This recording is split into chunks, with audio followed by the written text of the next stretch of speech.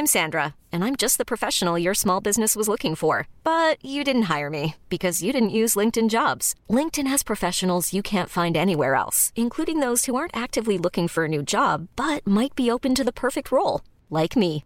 In a given month, over 70% of LinkedIn users don't visit other leading job sites. So if you're not looking on LinkedIn, you'll miss out on great candidates like Sandra. Start hiring professionals like a professional. Post your free job on linkedin.com/achieve today. Many of us have those stubborn pounds that seem impossible to lose, no matter how good we eat or how hard we work out. My solution is PlushCare. PlushCare is a leading telehealth provider with doctors who are there for you day and night to partner with you in your weight loss journey. They can prescribe FDA-approved weight loss medications like Wegovy and Zepbound for those who qualify. Plus, they accept most insurance plans. To get started, visit plushcare.com/weightloss. That's plushcare.com/weightloss.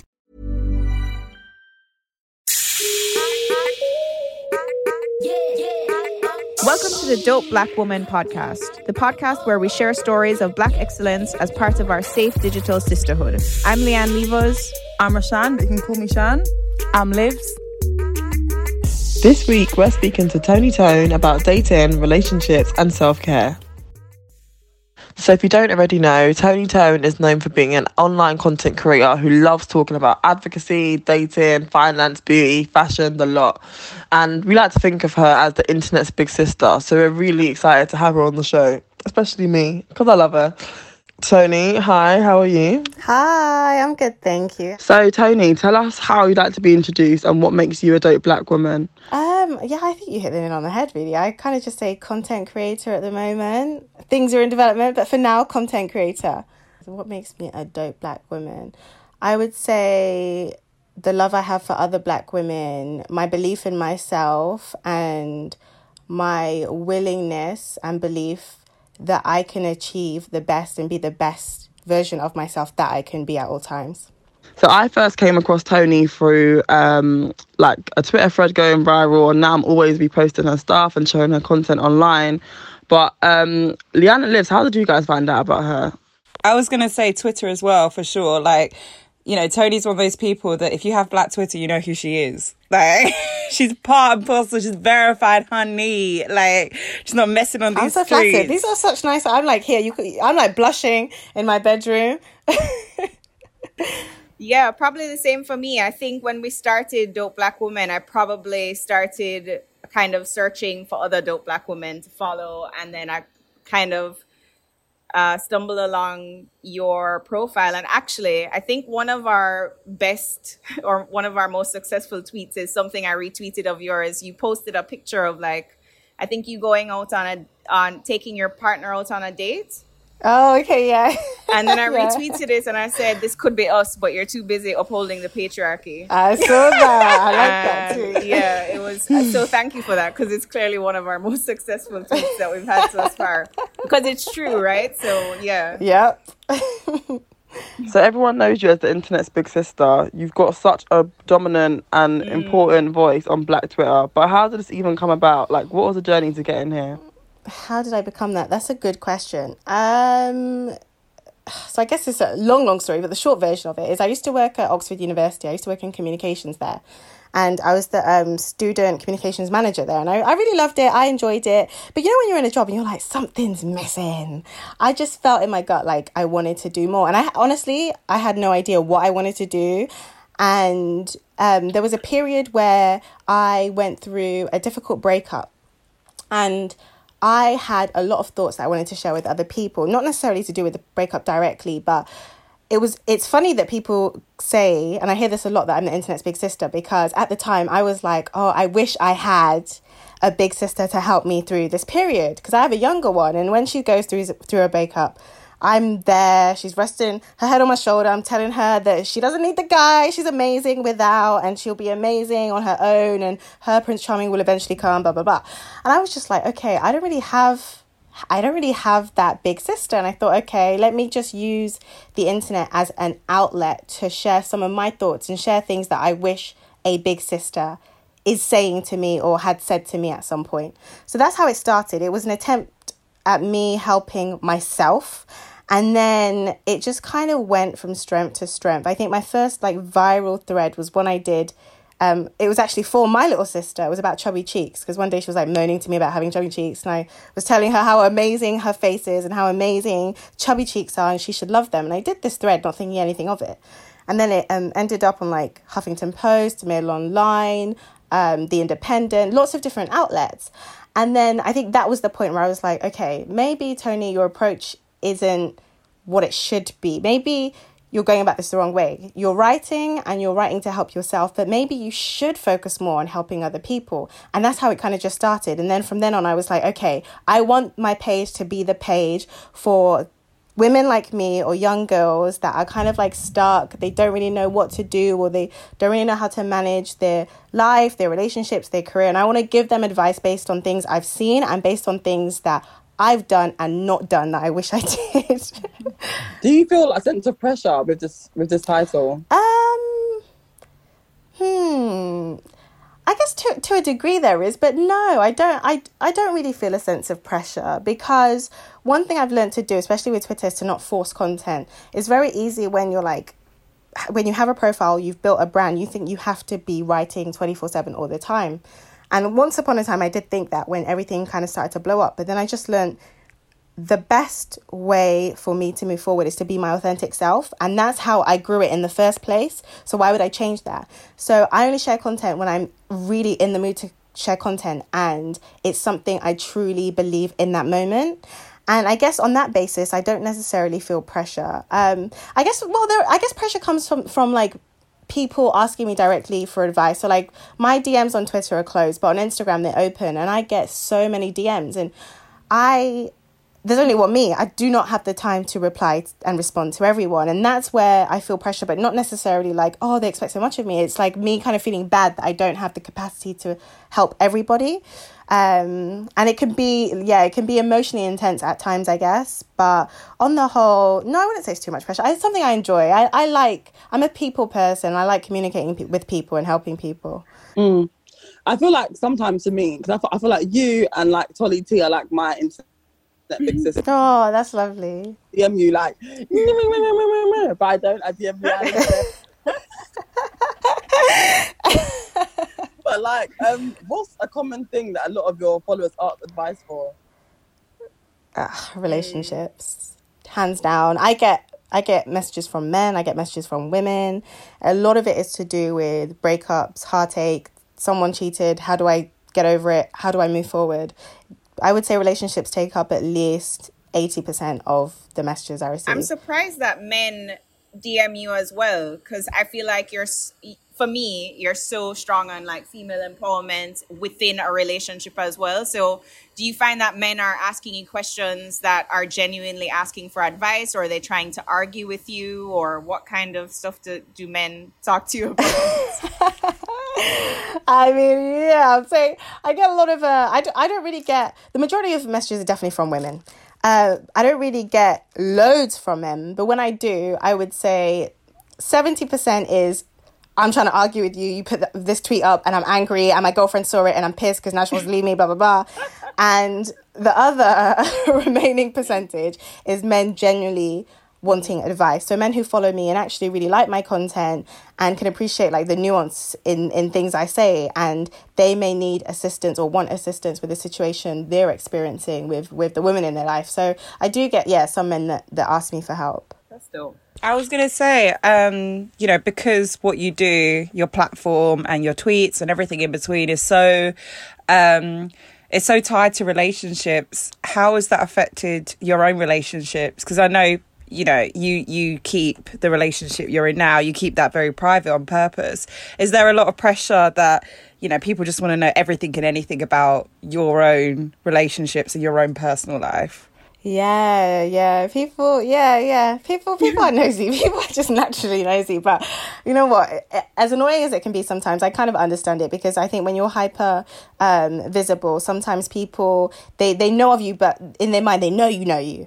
And it's like, why wouldn't you tell me who your boyfriend is? Why wouldn't you share his picture? I want to know. And sometimes people feel entitled to your details about your personal life, which can be frustrating.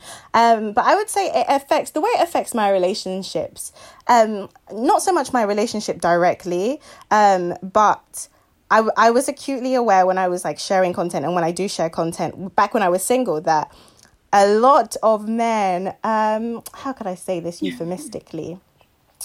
A lot of men may not have liked what I was doing as far as trying to empower women or highlighting some of the more negative things that men sometimes do.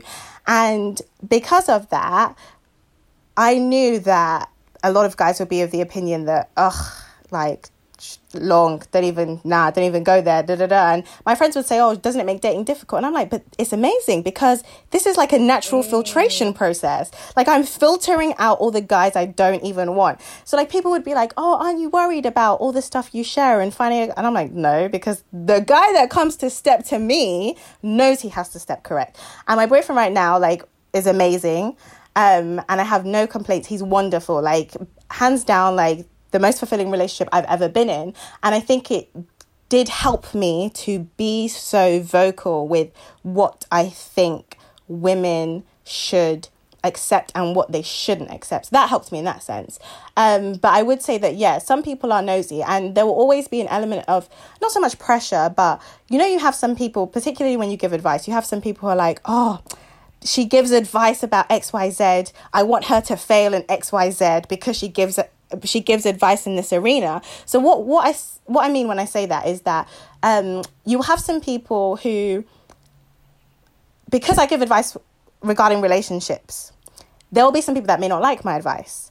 And so it's, oh, I really don't want her. For example, like the men that would convince I was like this angry, bitter black woman who had a vendetta against all men and I was going to be single forever. They really, really did not want me to have a relationship of any kind to validate their opinion of me.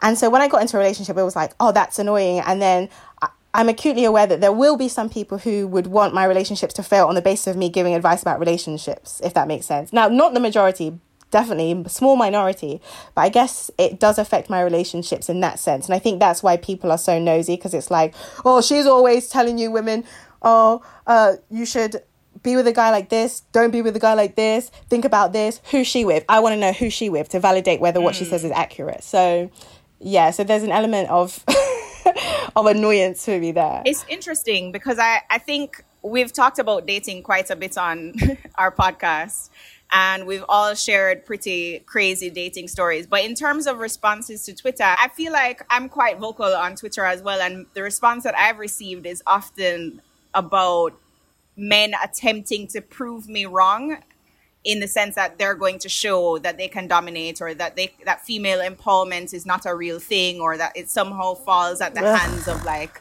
male disenfranchisement and all of that stuff. And so how do you filter out someone, I guess, who is in the process of learning or unlearning many of the things that they've done? Because everybody is up on their journey, right? And everybody kind of, you have to meet people where they are. And then kind of, yeah. So how do you find the line between people who are willing to be open and learn and people who are just like, yeah, this is a lost cause? You know what? I can't lie. My dating life's been pretty simple, because I've like pretty much dated people who have been friends, if that makes sense. I think I've only ever actually had one of my 4 boyfriends that I've ever had. One was someone that approached me and asked me for my number on a night out. The others were all friends. So I don't really have to filter as such, because when I'm single, I'm not really trying to get to know anyone for real. I'm just like living my life and enjoying it. And I think that's why I end up with like people who are friends to me, because I think sometimes I just live in a bubble, which is quite bad. And I'm just going about my business, minding my business, doing what I want to do, living my life. And then if someone is in my life and I feel like actually this person contributes to my life in a really positive way, then that kind of develops. But as far as like dating in general, I've not really had to filter out as such, because I turn a lot of people down. Wait, so how does it work for the breakups? Because you said you've dated people who are oftentimes friends. Are you still friends with some of the exes that you've had, or is it like, do you have a rule about cutting people off post breakup? 2 are married. 1 I'm friends with in by definition, but out of respect for my partner, I don't engage in an active friendship with them. But they're my friend, as in I wish them well. If I saw them in the street, I'd say hi. Like it's all nothing but love. But out of respect for my partner, I just cut it off. You have a loose term for the word friends. Like someone that I say hi to in the street could be anyone. Like okay. When I say that, like as far as like my friends, I could count my friends on one hand. But a friend is in this person. An acquaintance.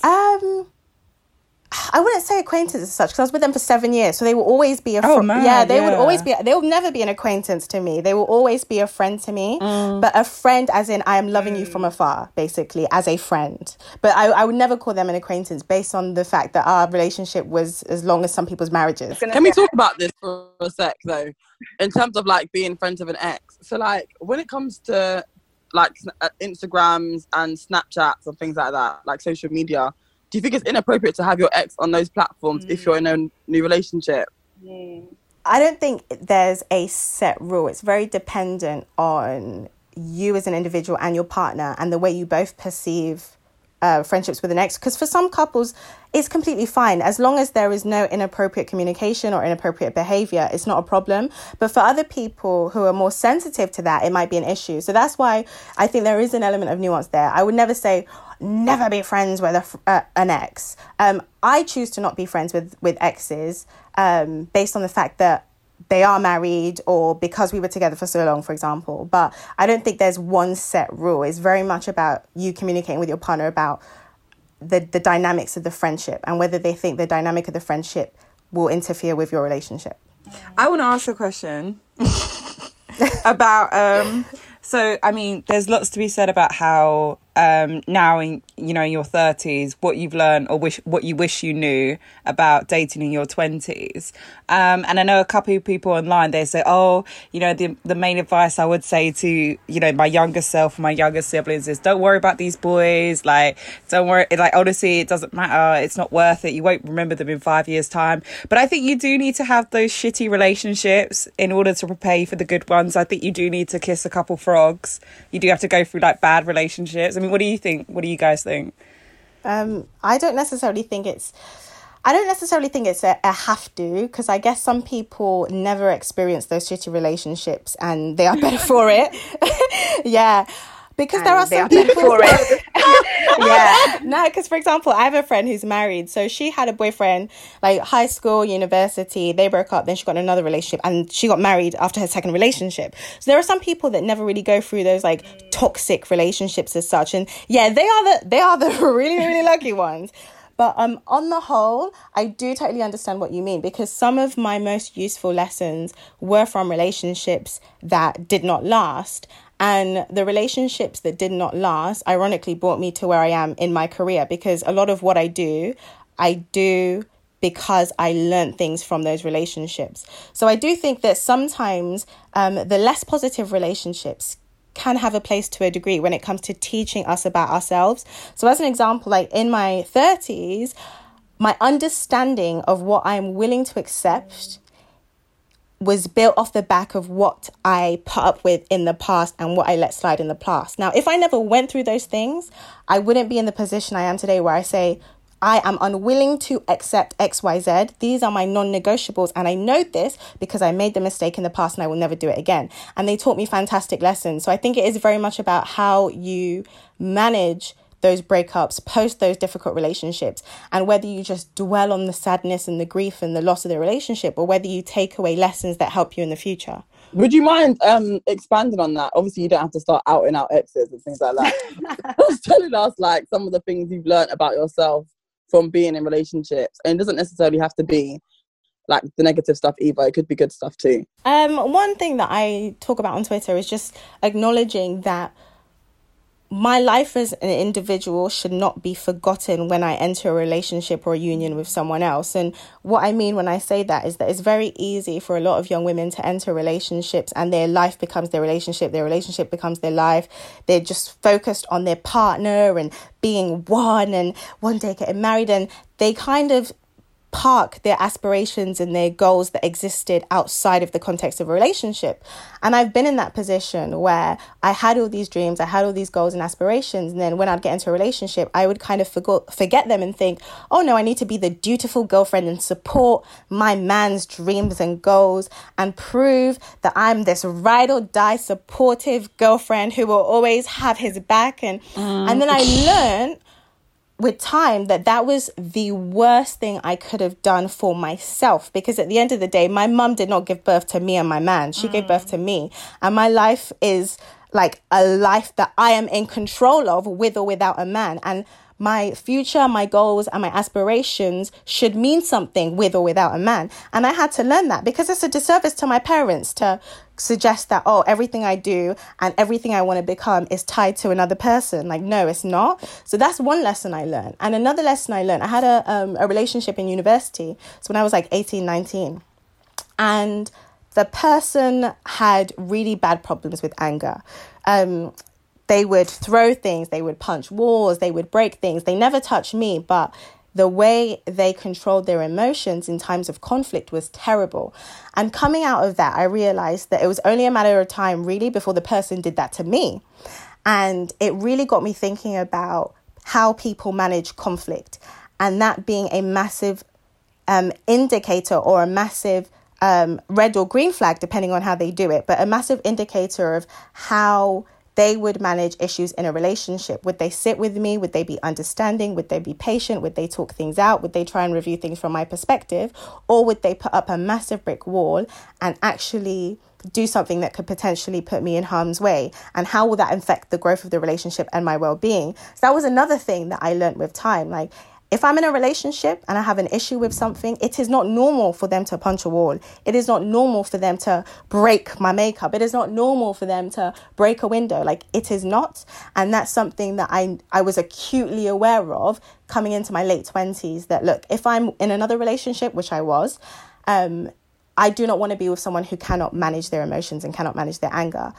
So yeah, there's been lots of little things, and not just from personal learning, or also observation. Like, my parents have been married for 30 years, and also kind of reviewing their relationship and saying, okay, what worked, what didn't work, what am I going to put into practice, and what am I definitely not going to do for myself? What does, you mentioned in response to Liv's question about kind of how you let go of things and kind of not focusing on the negative.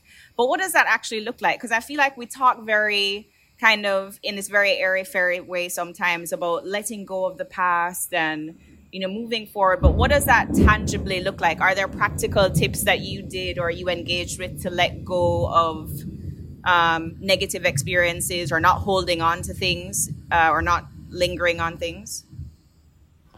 Yeah, I'm big on, well, I guess you guys know that I'm big on writing. I love writing, and writing really helps me. And I remember when I came out of my really, really long relationship, sitting down and thinking, and I kept dwelling on like the time spent. And I was like, that was basically all your 20s. You spent so much time in that relationship. What were you doing? Time. And I remember sitting one day and I was opening my journal and I wrote a list of the things that I learned in that relationship. And I wrote all the ways the relationship helped me and all the ways the person contributed positively to my life. So I had to spin it on its head, and I had to realize, you know what, Tony, it's not, oh my gosh, you lost almost 6-7 years of your life, because you didn't. That relationship shaped you into the person you are today. And you learned all these things from this relationship. You developed in these ways, and this person taught you all these lessons, and you would have not had these experiences had you not been in that relationship. So I guess that's one way of turning a negative into a positive. So thinking less about what you lost and thinking more about what you gained. Because even as Shan said, like even in negative relationships, like sometimes they do help us be bigger and better and have more positive and fruitful relationships in the future. Yeah, and so in your 30s, what's something you learned about dating in your 20s? Other than sorry, I always think about the chair story. The chair story. That's on a different podcast. I once told a story. I'm gonna give you the very quick synopsis of a scenario where I was at a party and I was on a date and I ran into one of my exes who threw a chair across the party because he was upset about seeing me with somebody else. Wow. But there's lots of information tied up into that. Like, he was actually not my partner. He was like a friends with benefits kind of person. And so there was lots of my own toxicity that was included in that space as well. I think for me, similar actually. So I think learning how to set real boundaries was really, really important. And I think for me, I'm friends with quite a few of my exes, and I realized that time does make a difference. So in terms of being able to be friends with your exes, just going back to that point, is like, I think time makes a difference, because you do need, I think people are very quick to think that if relationship didn't last very long, or it lasted really long and they're very much embedded in your life, that they have to stay a part of your life. And like Tony said, I think there's a middle ground to be had in terms of limiting your interaction, but still loving someone from afar and being there if they need you, but also just kind of protecting your own energy. I think protecting your own energy is probably the most important thing that I've learned, and not sacrificing yourself, especially as someone, for me, who I consider myself like a giver.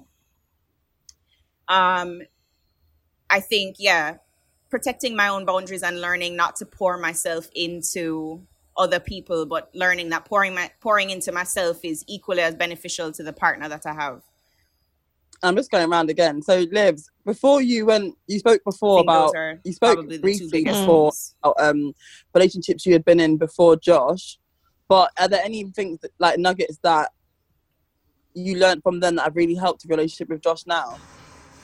I think one of the biggest things that people don't talk about in relationships is sex. And not just having sex, but like what you feel comfortable with, and like being comfortable to try things, and feeling comfortable to just like, I don't know, like sex is usually portrayed as something very frisky and dirty. But like, I think it's beautiful when it's just really comfortable, where you can get to the position where you tell someone like, oh, I like this or like that. If you can have sex with someone with the lights on and you got no makeup on and like, you know, you're looking like trash, like getting to that kind of like real comfortable, vulnerable place with someone is a really beautiful thing. And I think I did realize how much in previous relationships, again, like the others have said, again, when I was younger, I was a bit more like, oh girl, like, you know, I need to do this, I need to do that, I need to prep myself, like every time we get in the bedroom, as if it's like a performance every single time, and there's these expectations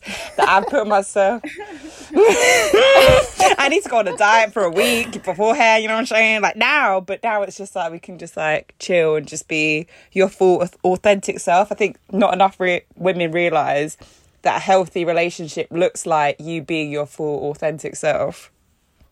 It's so interesting you said that. Someone actually sent me a question on Instagram like last week, because I was doing the Q&A, and they said, oh, question, when you're having sex, do you take off your wig or do you leave it on? Wow. And I was like, why am I going to leave on my good wig and just mash up my wig? Headscarf, like, no, I'm not literally leaving my wig on. It's so funny because we were talking to Culture about this literally the other day, and about black hair, and about women who, you know, they won't even let their partners see their real hair because of the expectations of like what sex looks like, what a relationship looks like, what women look like, all of these things.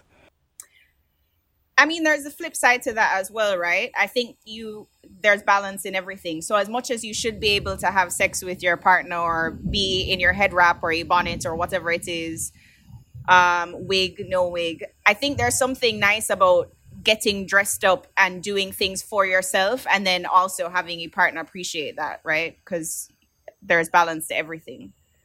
Like, you yourself want to feel sexy when you're walking into the space with your partner. Otherwise, he'll be able to tell. Valentine's Day, I'll have my wig on. She said, I'll treat you today, honey. Yeah, if you feel sexy with your bonnet on, that's cool. But some women aren't always there, or they want to switch it up. Everyday bonnet gang. But no, honestly, I feel bad. My whole dating, so before I was with my boyfriend now, the whole dating time I was literally in my cap and my bonnet and my cap and my bonnet. And now where I should be comfortable to wear it, obviously I already am, but now I feel bad and I'm like, I need to do my hair because you had that whole time of me and my cap and my bonnet. But anyway, that's my own trauma that I need to deal with.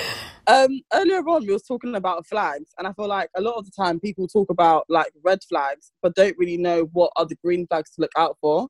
And I think what happens is when it comes to relationships and dating, that people kind of reward men for doing basic shit. So like, even like, this is kind of separate, but this is my example. Like if I see a man out on the street walking with his baby in a buggy, I'm like, oh, such a good dad. Excuse me. He's not a babysitter. Right? So like, what do you guys think are some of like the green flags that people should look out for when entering new relationships? I think, yeah, obviously like non-gender specific flags, because these apply to everyone. So like I said earlier, how they manage conflict is massive, like whether they can talk things out, be patient, be understanding. Someone who is attentive, I think as well, is really, really important. I didn't realize until my current partner how important it is. So someone who notices the little things, and someone who really listens to understand and not just listens to hear, and they actually really pay attention to your needs. I think that is really important. Someone who also can provide words of affirmation.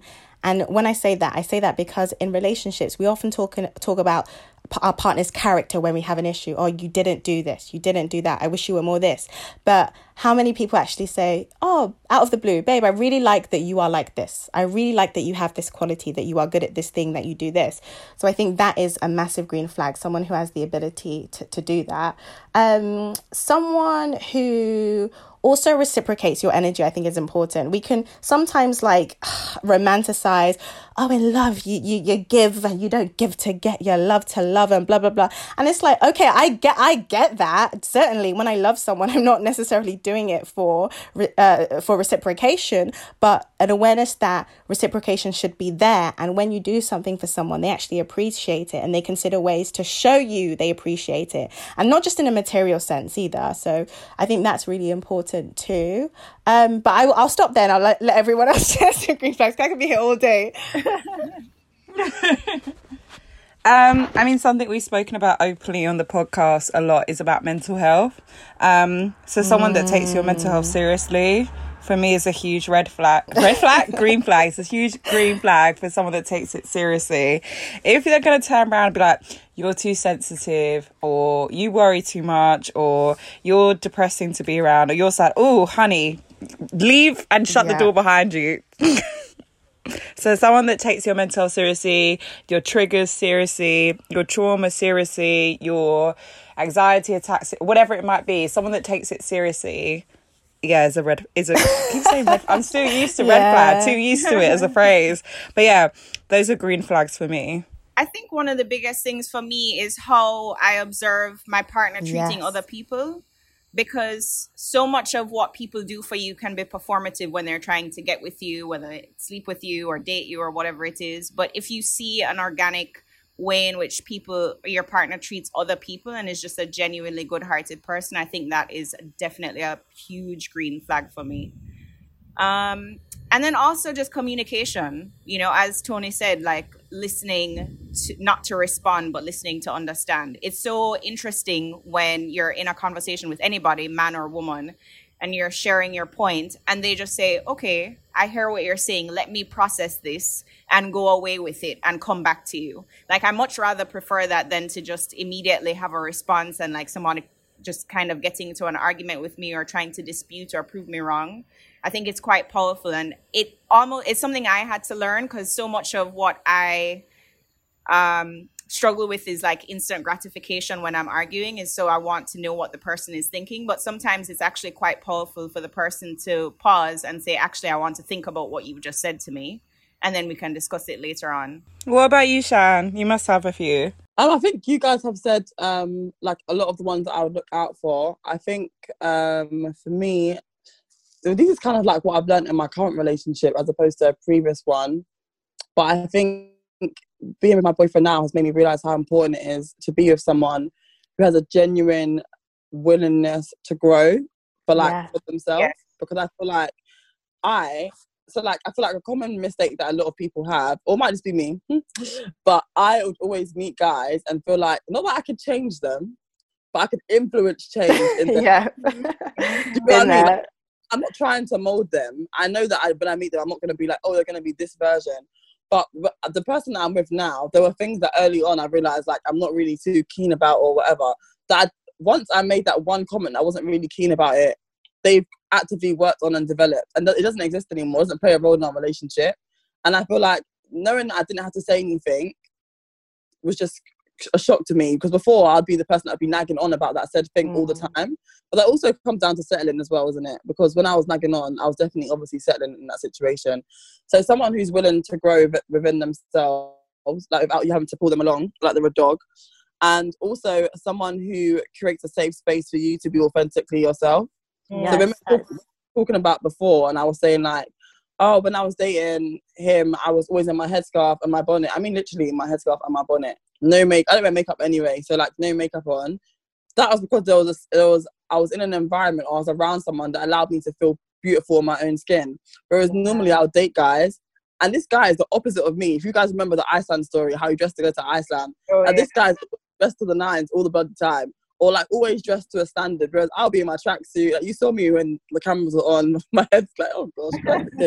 But like someone who allows you to just show up and be you, I think is important. Because I feel like there's a lot of relationships where people aren't themselves. And when I see some of my friends in relationships around their partners, it's like, it's not like they're being a fake version of themselves. They are them, but they're not them with me. And obviously you're going to be different with certain people. But I mean, it doesn't feel like a safe space. It feels like they're a version of themselves that has a bit of a wall up or a bit of a guard. And I think it's important that the person you're going to spend life with and being here for the long term, that they need to be able to see your raw and authentic self. It's interesting that you referred to you trying to help someone as nagging, because I think when somebody is not ready to learn, that they just feel pressure, and then you just feel like you're nagging because you're not being listened to or you're not being heard, when actually you're just trying to genuinely help someone. And it's interesting when you do meet somebody who is willing to grow, you'll see that they'll actually ask for the help to grow and ask for advice because they want to learn. Yeah, and I think too often women especially are targeted or painted with this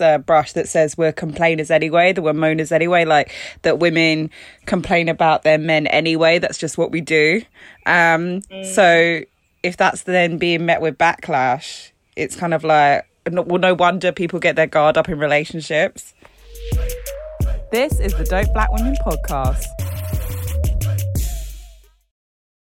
But Tony, what do you think are like some of the challenges or even benefits, I guess, for young people now when it comes to dating, in particular when it comes to Black women? I think a challenge, not necessarily one related to race as such, but just the time we're in, is that we live in a digital age, and that can create microwave relationships. And I guess what I mean by that is like quick, easy, one and done, and then that's it.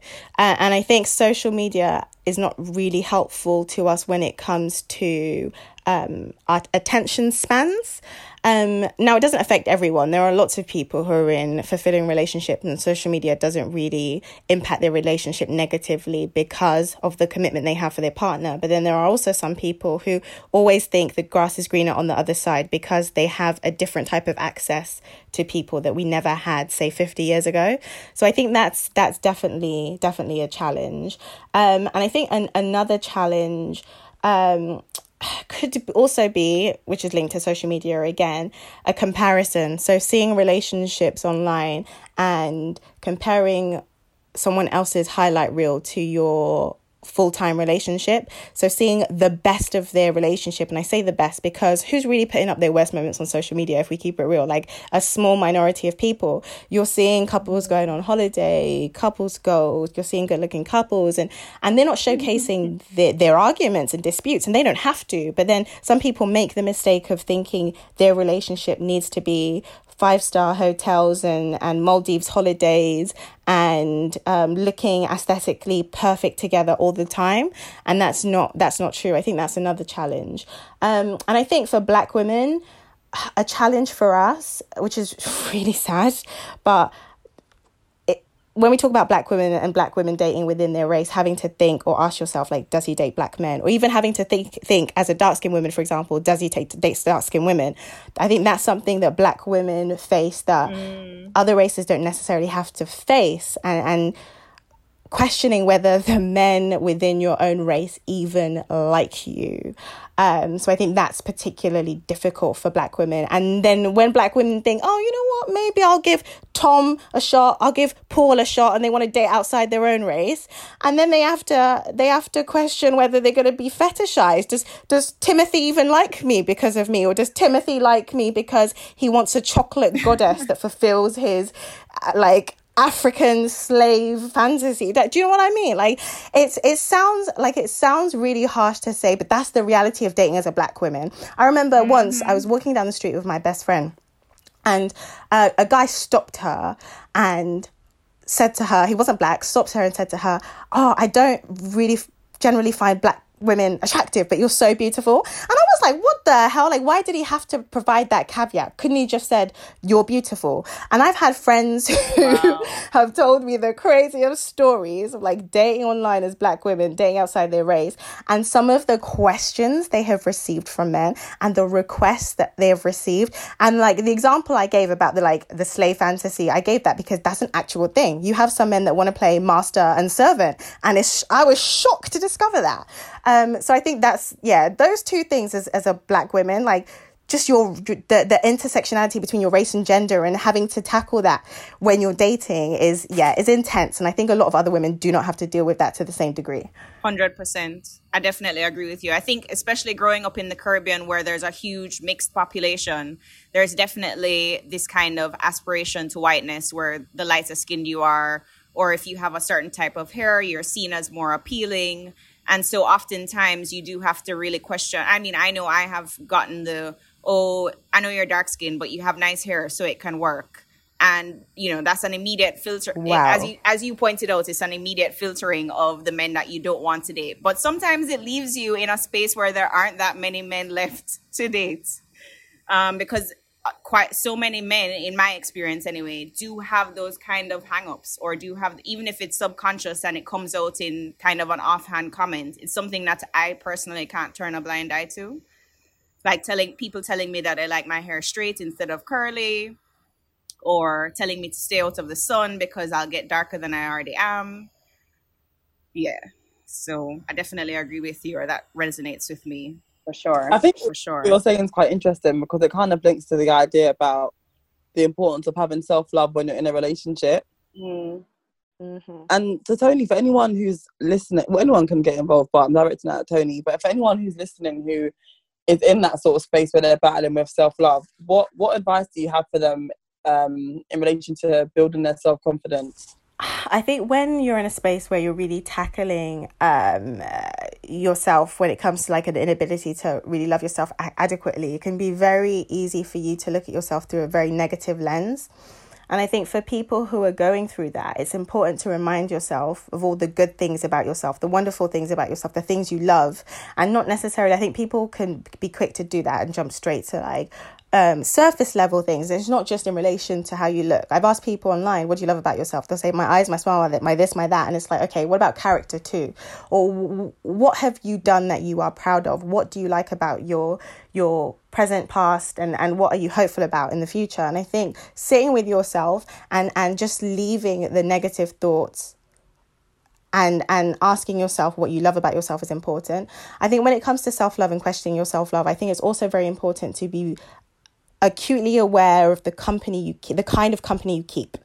Because if we are in a space where we do not love ourselves, that will only magnify if we are around people that do not love us, or people that do not treat us adequately. So being cautious of the kind of friends you have, and paying attention to small details. When you're happy, how do your friends react? When you say something positive about yourself, how do your friends react? When you have an opportunity, how do your friends react? To friends and family. So just being aware of that, I think, is really important. And I think investing in yourself too. It's very easy when we feel like, I'm horrible, I'm not achieving anything, I don't feel great, I just don't love myself enough. It's very easy to just give up on yourself entirely, but it's important to continuously try to invest in yourself and it's not necessarily invest in yourself because people hear that and they think, oh, invest in yourself so you're like the best in your career and you have loads of money and no, like invest in yourself means do things that feed you, that fulfill you, that feed your spirit. Do things you enjoy. If you love traveling, do that. Invest in yourself. If you have a hobby that you've always wanted to try, do that. Invest in yourself. If you've always wanted to achieve a certain goal, do that. Invest yourself and remind yourself that you are deserving as well of good things. I think when we're in low periods of self-care and self-love, we can often tell ourselves we do not deserve love. We do not deserve nice things. We do not deserve opportunities. We do not deserve good friends. We do not deserve to be happy. And try to affirm daily that you deserve good things. You deserve all the things that you want for the people you love, and do not forget that. And one way to remind yourself is to just write it down. I try every day. I try and express gratitude. So in the evening when I pray, I talk about everything I'm grateful for, and I talk about everyone in my life that I'm grateful for, all the opportunities I've had, and all the things I want to do in future. So I think it's about incorporating something in your day that allows you to affirm all the things that you love about your life, affirm all the things that you're grateful for, and to remind yourself that you're deserving of love. So those are a few tips. Yeah. Sorry. Once I start, that's it. Do you feel like it's hard to consistently practice what you preach? Because I mean, self-love and self-care, sometimes when you're in the lowest of lows, is really hard to bring yourself to do, right? So, yeah, like, do you feel like once you just keep practicing, it just becomes kind of second nature, or do you constantly have to remind yourself to do these things? Self-love is definitely not a destination. It is a journey. It's one that you are continuously going to be on. It's one that you're going to face hurdles along the way. You're going to face walls along the way. There are some days you're going to hate yourself and you're going to feel like you were on such a great path and you were doing so well. I think it's about being patient with yourself, being understanding, and just recognizing that it is a journey and you won't always get it right, but being willing to put your best foot forward every day. For a lot of people, it eventually does become a habit, but I think that habit takes years to form, years to instill. It's something that, you know how they say that, oh, when we see someone and they're excelling in something, there's been 10 years of groundwork. I feel like self-love is very much like that. Like, you have been going in for years and years and years for it to become second nature. But for most people, it is definitely a journey. And it's about being patient with yourself, because like, as much as I talk about it and I love it, even me, sometimes I have bad days. Sometimes I'll have imposter syndrome and I'll be like, you know what? I got this opportunity. Why the hell did they give it to me? They could have given it to this person, this person, this person, this person. I don't deserve this. Oh no, I'm going to fail. I'm going to appear on this show. I'm going to appear on this podcast. I'm going to say something crazy. I'm going to regret it. I still deal with that, but it's about unwinding those thoughts and saying, okay, you know what? I've dealt with these negative feelings today. How can I move forward tomorrow? So you mentioned imposter syndrome, which I think is really interesting, because we spoke about it on the podcast before with someone else, and that that was something they'd never experienced before, but it's something that I feel like a lot of people have and do continue to experience. But for you, when it comes to situations like that, whether it's a podcast you're going on or you're writing for a platform, like what coping mechanisms do you have to overcome this? One thing I have to say to myself a lot when I have thoughts pertaining to imposter syndrome is Tony, this wasn't a fluke. They've seen you put the work in. Tony, this wasn't a fluke. They've seen you put the work in. Because sometimes something can happen to me and I think it's by luck, it's by chance, it's a fluke. And I have to remind myself, like, no, you work daily. Like, the proof is in the pudding. You put out content daily. And I have to really remind myself that I am trying every day to deliver content, to deliver work, to show people my skills. And if I do get rewarded in any way, that's just people acknowledging that they have seen what I'm putting out and they like what I have to offer and they see my skill set. So that's one thing I do a lot, like remind myself it is not by fluke. And another thing I have to remind myself of is to like just not compare. Like when I say compare, I mean negatively compare, because sometimes I compare from a point of motivation. Like I see someone and I'm like, oh yes, like I'm trying to be like you, like inspiration. I do that a lot, but sometimes I do have those moments where I'm comparing negatively and I'm like, oh, why didn't they give it to me? Why didn't they give it to her? She has XYZ more followers, or she just did this, or she just did that. I don't deserve this. Like, why did they choose me and they didn't choose her? And I have to be like, okay, Tony, no. Everyone's on their own separate journey. Everyone has their path. This opportunity was for you, is for you, and they're going to have their own opportunities. Like, why are you going to talk down your own opportunities? So those are the two things that I have to tell myself on the regular, and I almost have to be my own therapist some days and just be like, okay, no, get it together.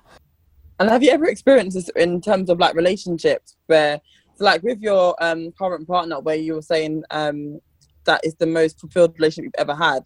Was there ever parts where you kind of questioned that, or do you think that it was just how did you respond to that? No, because when the point the relationship started, I was at a point in my life where like I felt like I'd been through the jungle. So I felt like any relationship that comes my way that is good, I am so deserving of. It wasn't so much in the relationship context. I don't really have the imposter syndrome there with my relationship, because it was more so like, it's about damn time. That's how I felt.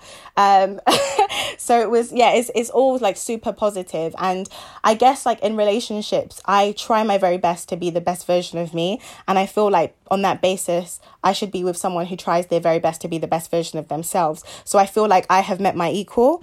And I guess like this is the first time where I feel like, okay, you know what? I'm with someone who is as committed, who is as dedicated, and who puts the work in to the same degree that I'm putting the work in.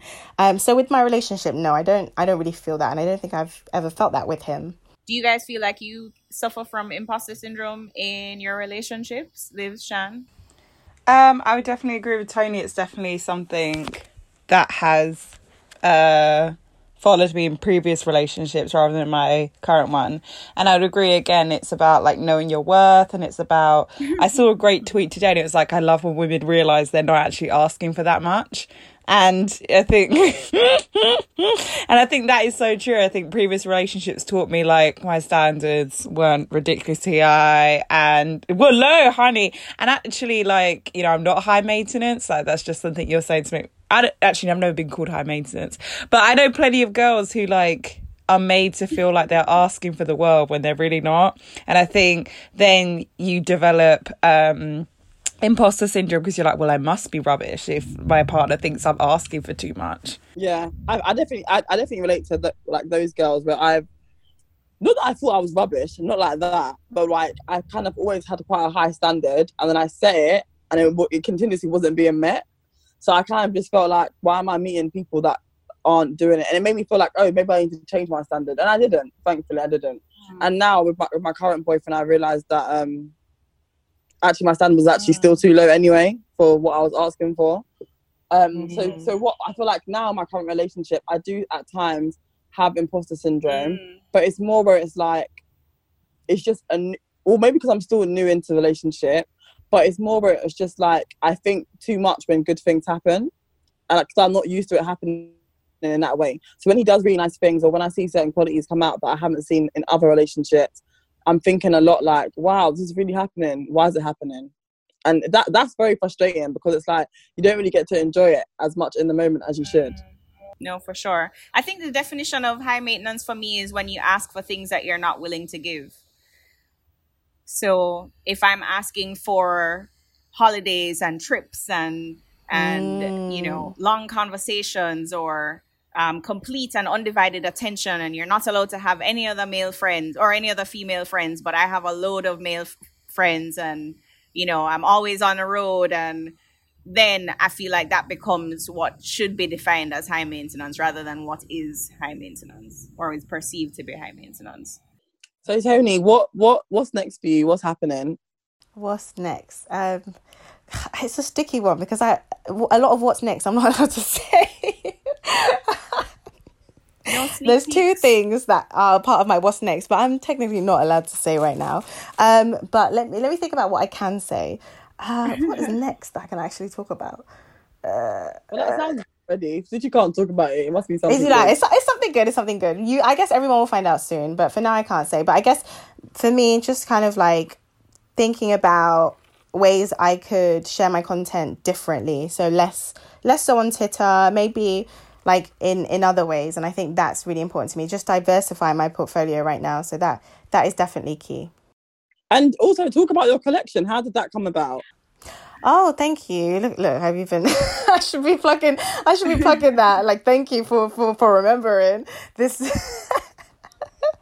Thank you. Yeah. So I've launched a collection with Becca Apparel called Nomad. So that name was given to it because of my love for traveling. I love traveling. It's something I like to do like at least 3 to 4 times a year. I mean, Rona has kind of like killed off my 2020 plans, but yeah, so I love traveling, and that came about because now I've always loved Ankara fashion. Like, I've worked with like different brands, and Becca Apparel was a brand that I had previously received clothes from, and I really liked them. And they talked to me about the possibility of launching my own collection, and originally I never really had the idea of branching into clothes because everyone knew me as like the content person, and I thought, oh wow, this is interesting. So I had a few meetings with them to gauge how much I would be involved, and then when I found out I could literally design the way the pieces would look and pick fabrics, I was like, yeah, all in. So I remember sitting with them in a hotel in London. I drew a bunch of pictures and I was like, I want a dress that looks like this, I want this, I want a jumpsuit, I want this, and they were like, yeah, we can bring your pictures to life. And that's how it kind of started. And then they were sending me like pictures of different fabrics. I was picking fabrics, and then we made a few small pieces, and then I saw them in real life and I was like, oh my God, like you literally took my drawings, they weren't even that good, and you took all the ideas I had and you turned them into this amazing collection. And that's when we were talking about, okay, how can we make this a thing? So I talked to them about going down from size 6 to up to size 24 to make it as inclusive as possible. We talked about the possibility of people being able to order it overseas. So we made that happen, international shipping. And we sat down and I had to name every piece. So I was with my sister and I was like, oh, this is okay, you know what? This dress was going to be called Miami because when I went to Miami, I wore a lot of pink. So this is Miami. I was like, this is Monaco because I could so see me here wearing this. I was like, this is Rio because it's yellow, lots of vibrant colors. So I named them after popular cities that I've been to or popular cities that I had planned to go to in 2020. And that's how it just kind of happened, really. And then, yeah, before you knew it, I launched a clothing collection that I could have never thought was going to happen like a year or 2 years ago. But yeah, here we are. Amazing. And the feedback has been really good. So I'm excited to see how it develops. And just one question I'd love to ask you before you go. What do you think your younger self would think of who you are now? That's a really good question. That's a really, really good question. My younger self would be so shocked that what people know me for is writing. And I say that because when if I could list the subjects I loved in school, English was not in the top half at all. Like English literature, I was not a fan of it. I thought it was so boring at the time. And if someone had told me that my career would center writing, I would have been like, get out of here. There's no way in hell. The young me would have thought I was going to be doing something completely different. I think the young me would be shocked at, the writing element. And also I think also that what I'm doing has allowed me to be so versatile, because I think growing up, it's very easy to box yourself in. Like, I'm going to do this job and this is going to be me and this is what I'll do forever. And not really giving yourself the grace to be a jack of all trades. And I think the young me would be shocked if I sat down with myself and I was like, by the way, you're going to do this, you're going to launch a clothing collection, you're going to have this, then you're going to work on these things that you cannot talk about, and then you're going to do this. I think the young me would be like, wait, you're doing all those things and you're not a singer and you're not an actress and you can still do all those things even though you're not I don't think the young me would be able to compute that like social media would be a thing to the scale it is now, and social media would allow me to have all these opportunities outside of being the typical kind of having a collection and things like that, or doing the things that I can't talk about was something historically linked to celebrities, I guess. And I think the young me would be shocked that social media granted me the opportunity to fulfill those things outside of being a celebrity. We're all like, what is it? Yeah, I know the collection is literally like launched. Like you can still count the days, but like when are we gonna find out about what's happening now? Hopefully at the end of the month, if not the start of October, but end of month, start October for the first thing anyway. For the first thing. Everyone needs to add, what's that thing called where you like subscribe to someone's tweets so it lets you know every time. You're gonna have the notifications on. With the rate I tweet, you're gonna be so annoyed. They'll be going off all the time. Guys, I think we're gonna wrap up, but I just wanted to say thanks so much to Tony. We are so honored to have Twitter's big sister on our podcast. Thank you so much for having me. I had a lot of fun. Yeah, no, we've learned so much today. I feel like super empowered and like motivated after this conversation. And I feel like it's so nice to see everything that Black women often talk about, because so many of the things that you've talked about today or that we've talked about collectively today are things that we talk about in our WhatsApp groups, are things that we talk about online on our social media platforms, our messages that we get as well. And so it's nice to see kind of everything that we want to become almost epitomized in your words and in your actions and in your, in everything that you share with us. So yeah, just thanks for being a dope Black woman. Oh, wow. Thank you so much. Thank you. So thanks so much for listening, guys. Don't forget to rate and subscribe to the podcast wherever you get them from. On Twitter and Facebook, we're Dope Black Woman, but on Instagram, we are Dope Black Woman 1. We'll be back with you next week. Until then, stay blessed and unapologetically Black. All the way Black. Blackity Black. Blacktastic. Hey!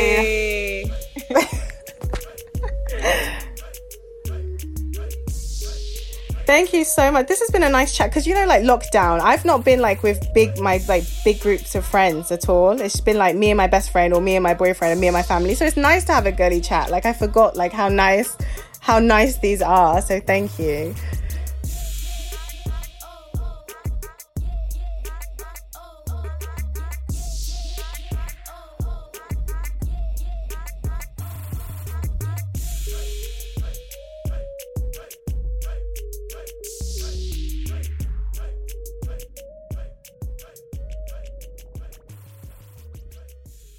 The whole time I was dating, fancy receipts. Oh shit!